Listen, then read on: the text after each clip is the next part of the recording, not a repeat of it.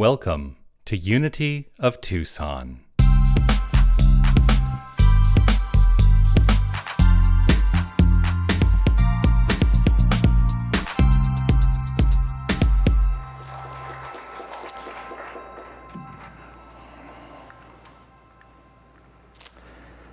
I tell you, that Daniel Nahmod, he sure knows how to write a good tune.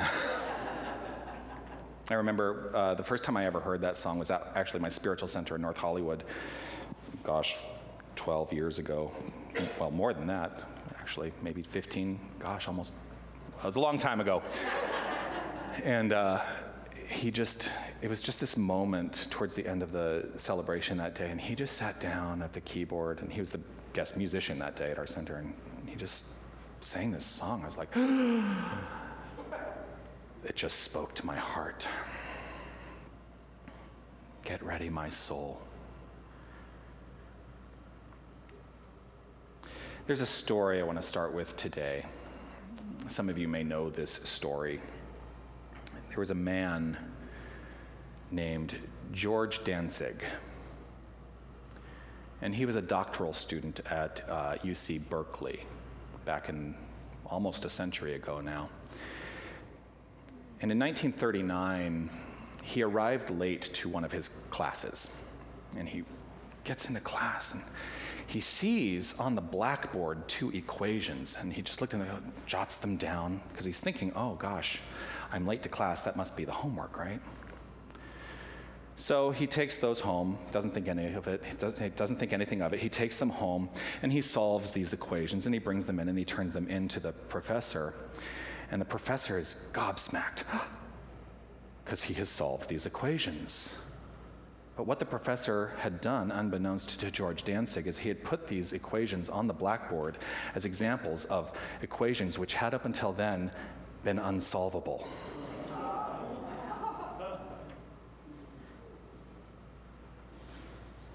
I love it. That's actually kind of the seed. You ever see the movie Good Will Hunting? That was actually a seed for that story. And when I think about that story, I ask myself, and I'm going to ask you this question in relationship to that story, and just thinking for yourself for just a moment. What would you be able to do if you didn't know it was impossible? What problems might you solve if you didn't know that the problem was unsolvable? I think about that question because how much have we taken on into our lives that we have deemed impossible or unsolvable? And we have decided that that is going to be the expression and experience of our lives now. What would you do if you didn't have that knowledge?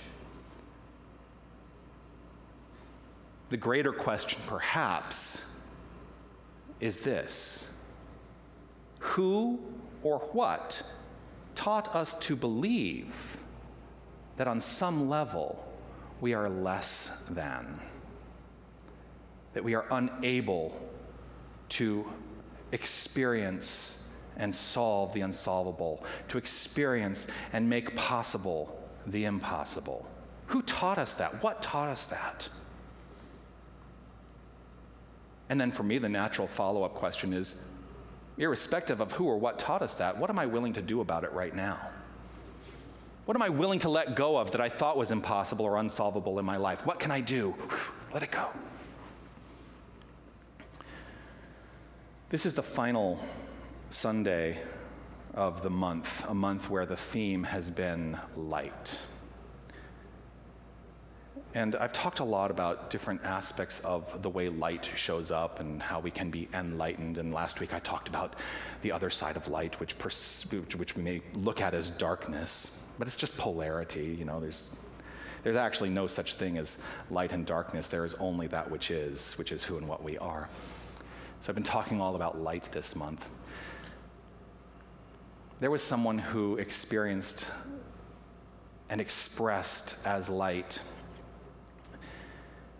that has had a profound effect on this entire world, and that is the way shower Jesus.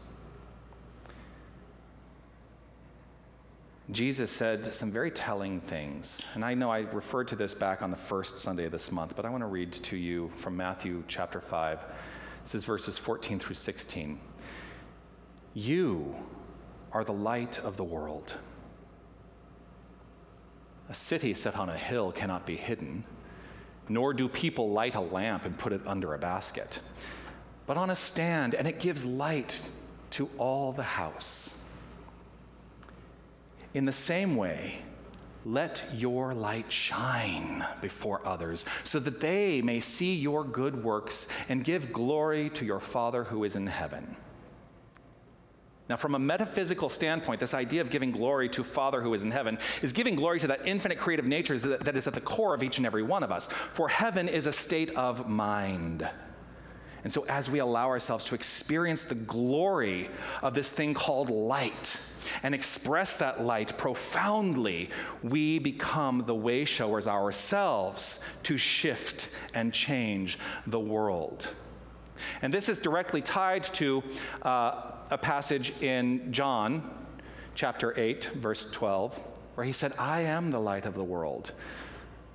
He wasn't talking about just himself, clearly, because in the Beatitudes he said, you are the light of the world. He was saying, let us begin to recognize more profoundly the truth of our being, the understanding of who we are deeply, deeply. Let us go deeper, deeper, deeper than we've ever been before.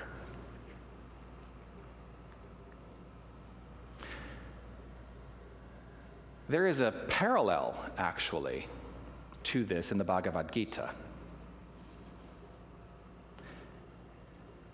In this, Krishna speaks, out of compassion, I destroy the darkness of their ignorance.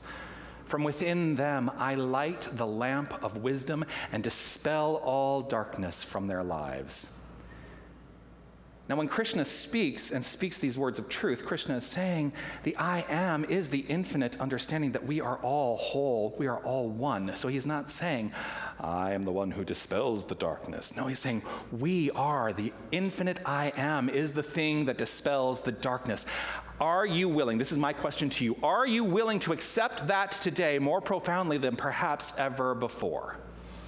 Here I go. Deeper, deeper, deeper than I've ever been before. Here I go. Closer, closer, closer to my sacred source. There is no aspect of your being that is not holy light. And when I say holy, I mean both versions of the word. Holy meaning whole. Your wholeness is light, and holy, the divine nature that is you. There is no aspect of your being that is not holy light. Every cell of your body is holy light. This is the truth of your being. This is your innate nature. Which then makes me think about that question earlier. At what point did you forget that? And who might have taught you that that may not be so? Because it's only when we forget that nature, that discord shows up in our lives. That seeming sense of separation from the wholeness, that seeming sense of separation from the holy is the very thing that allows us to move into these spaces of challenge in life. When we remember who we are, remember that? Love only, forgive everything. Remember who you are. When we remember who we are, we overcome all things that seem impossible, all things that seem unsolvable. So I've been reading this book, and I know I've been mentioning this book, I think every week, almost, called The Quantum Revelation by Paul Levy. And he wrote this beautiful thing that felt very prescient for me today as I was considering putting this together. He wrote this: the truth of our situation, simply put, is that we are geniuses with amnesia.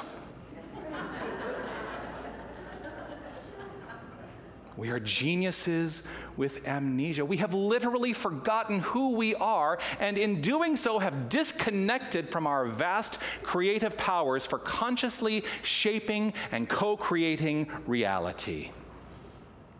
In other words, we've forgotten who we are. And so our work becomes remembering who we are.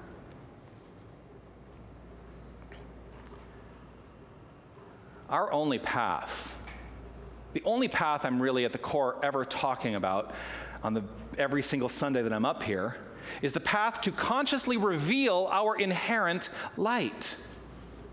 As we remember, and the thing is, those three things, love only, forgive everything, remember who you are. If you actually start with the third thing, the other two things actually come naturally. If you remember who you are, you cannot help but love only. You cannot help but forgive everything. Remember who you are, for me, is the most important aspect of our teaching. Remembering who we are is knowing that there is absolutely no separation. There is only God, this greatness on demand. And that is our identity. You know, we used to talk a lot about being one with God. We used to talk a lot about being one, here's the thing. If we are going to claim this as our core identity, we can no longer say we are one with or we are one as even.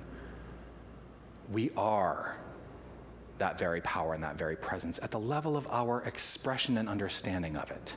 And so why not broaden our expression? Why not broaden our understanding of it so that we live more magnificently from the core of that as our light?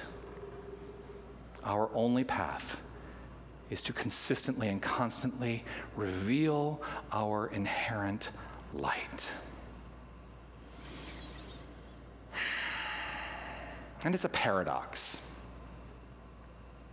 Because if we didn't know our limitations, like George Danzig solving those problems, if we didn't know what we perceive to be limitations, we would just shine our light, wouldn't we?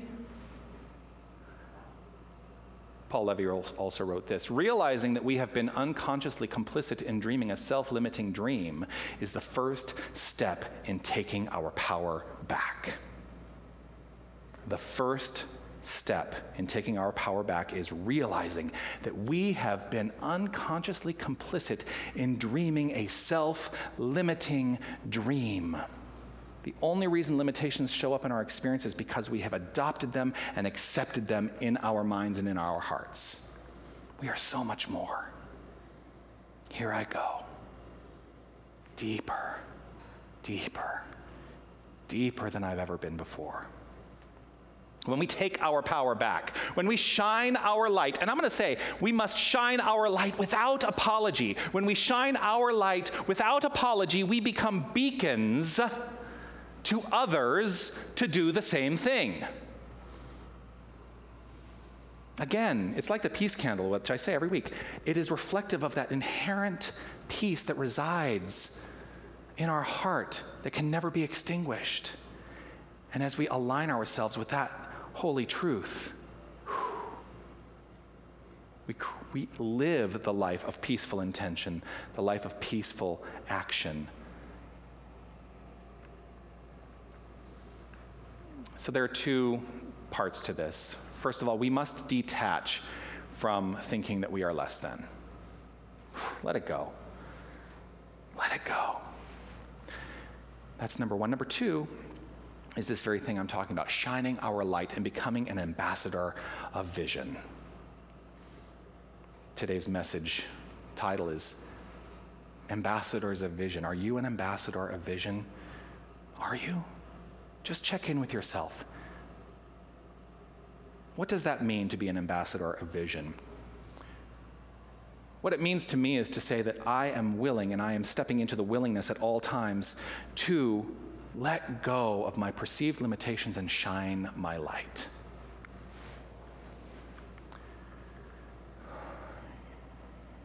Levy also wrote this: where we place our attention nourishes or starves our minds.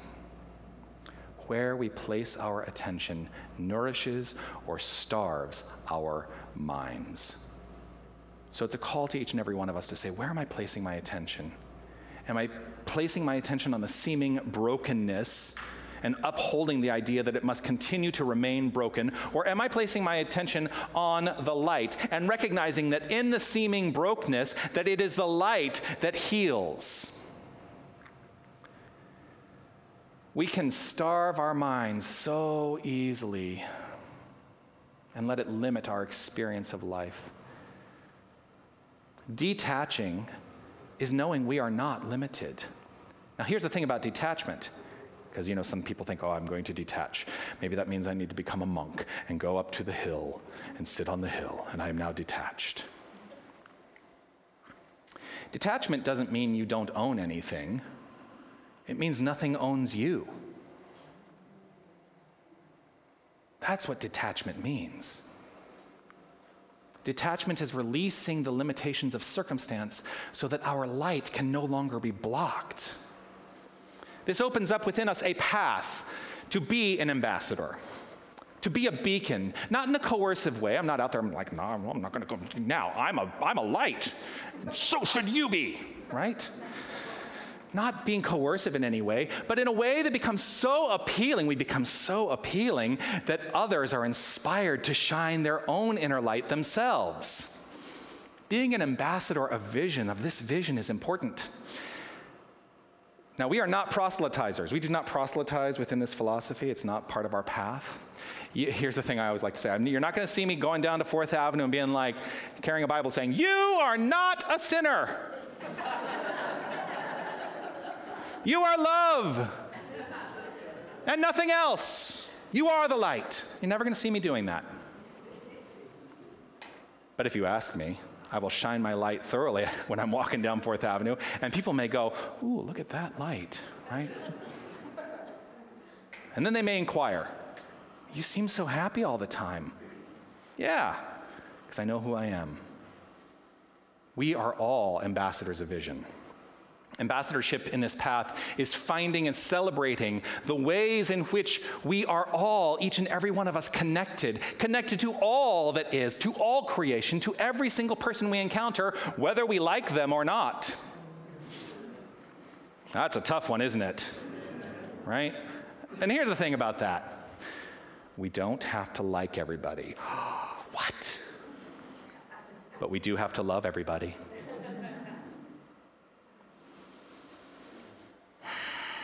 I want to talk about an ambassador of vision, and I'm looking at my countdown clock. I'm like, this may be a slightly longer talk. Just a little bit. I want to talk about an ambassador of vision, a guy named Daryl Davis. Daryl Davis was an accomplished musician. Do you know who Daryl Davis was? No, and here's the thing. Nobody knows him from his music. But this is somebody who played with Chuck Berry, he played with B.B. King, Jerry Lee Lewis, and many, many, many others. He actually is still, he is still on this plane of action. His fame came to him in another way. This is a man who befriended a guy named Roger Kelly. Roger Kelly was a grand wizard in the Ku Klux Klan. Now, Daryl Davis was a black man. They developed a friendship over the course of many years. They broke bread at each other's tables. They welcomed each other into their homes. Daryl Davis even didn't participate. He attended. I shouldn't say he participated. He attended KKK rallies as a guest of Roger Kelly. Here's what was important. Through their association and the friendship that they developed, Davis cultivated an atmosphere of listening. Not trying to say, "You are wrong," but listening.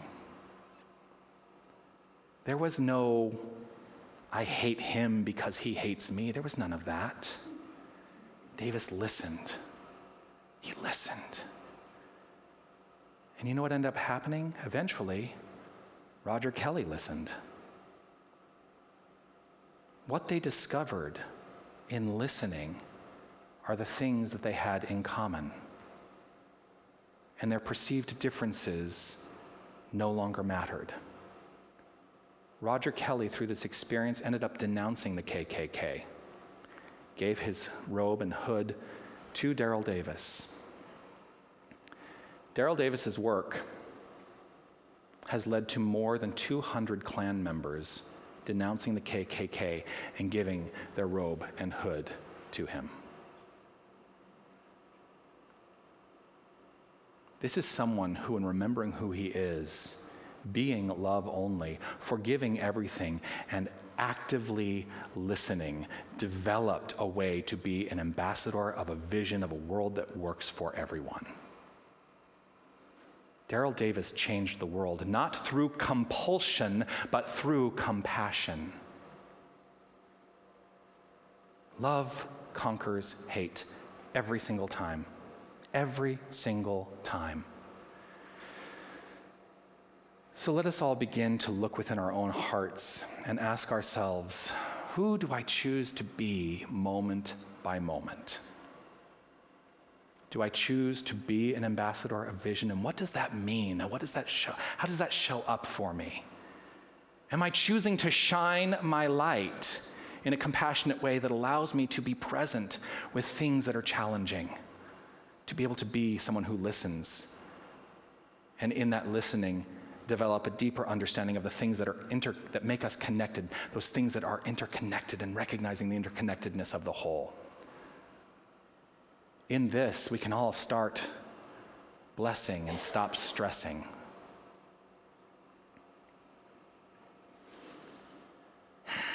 We can work to create a new normal. A new normal. Because here's the thing, there is no normal. There is no normal. There's only the thing that we have normalized in this moment. That's it. But we can consistently unfold, creating a new normal. We can never go back to before. We can only create what will be. So let go of those things, those limitations, those ideas that perhaps are no longer serving you, and welcome yourself as an ambassador of vision, to allow yourself to be the infinite light, to teach and pray and be the light that Jesus said we all are. In what way will you be an ambassador of vision? Peace and blessings to you. You are magnificent.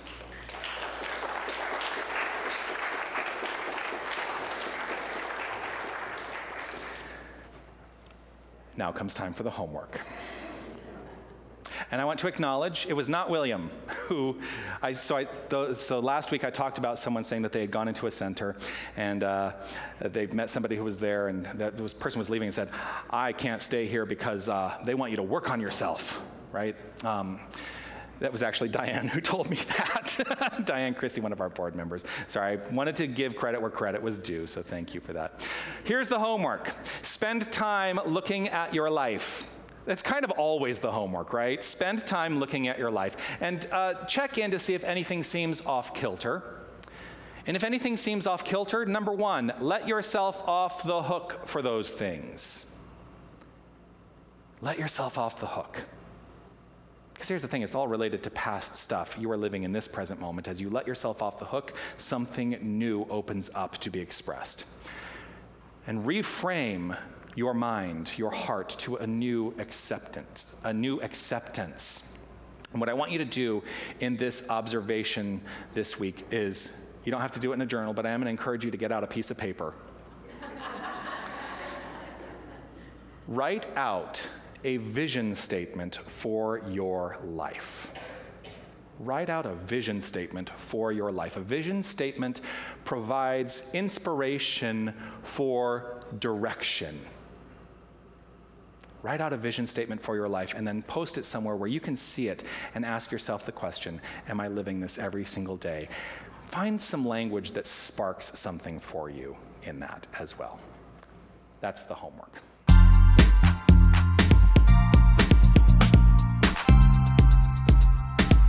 Hi, this is Reverend Jonathan Zenz, and I want to thank you for listening to the podcast of my Sunday message. Your financial support will ensure that we can continue to offer this as an option for inspiration. You can make your tax-deductible contribution in any amount on our website, unitytucson.com. Once again, thank you for listening. You are magnificent. Namaste.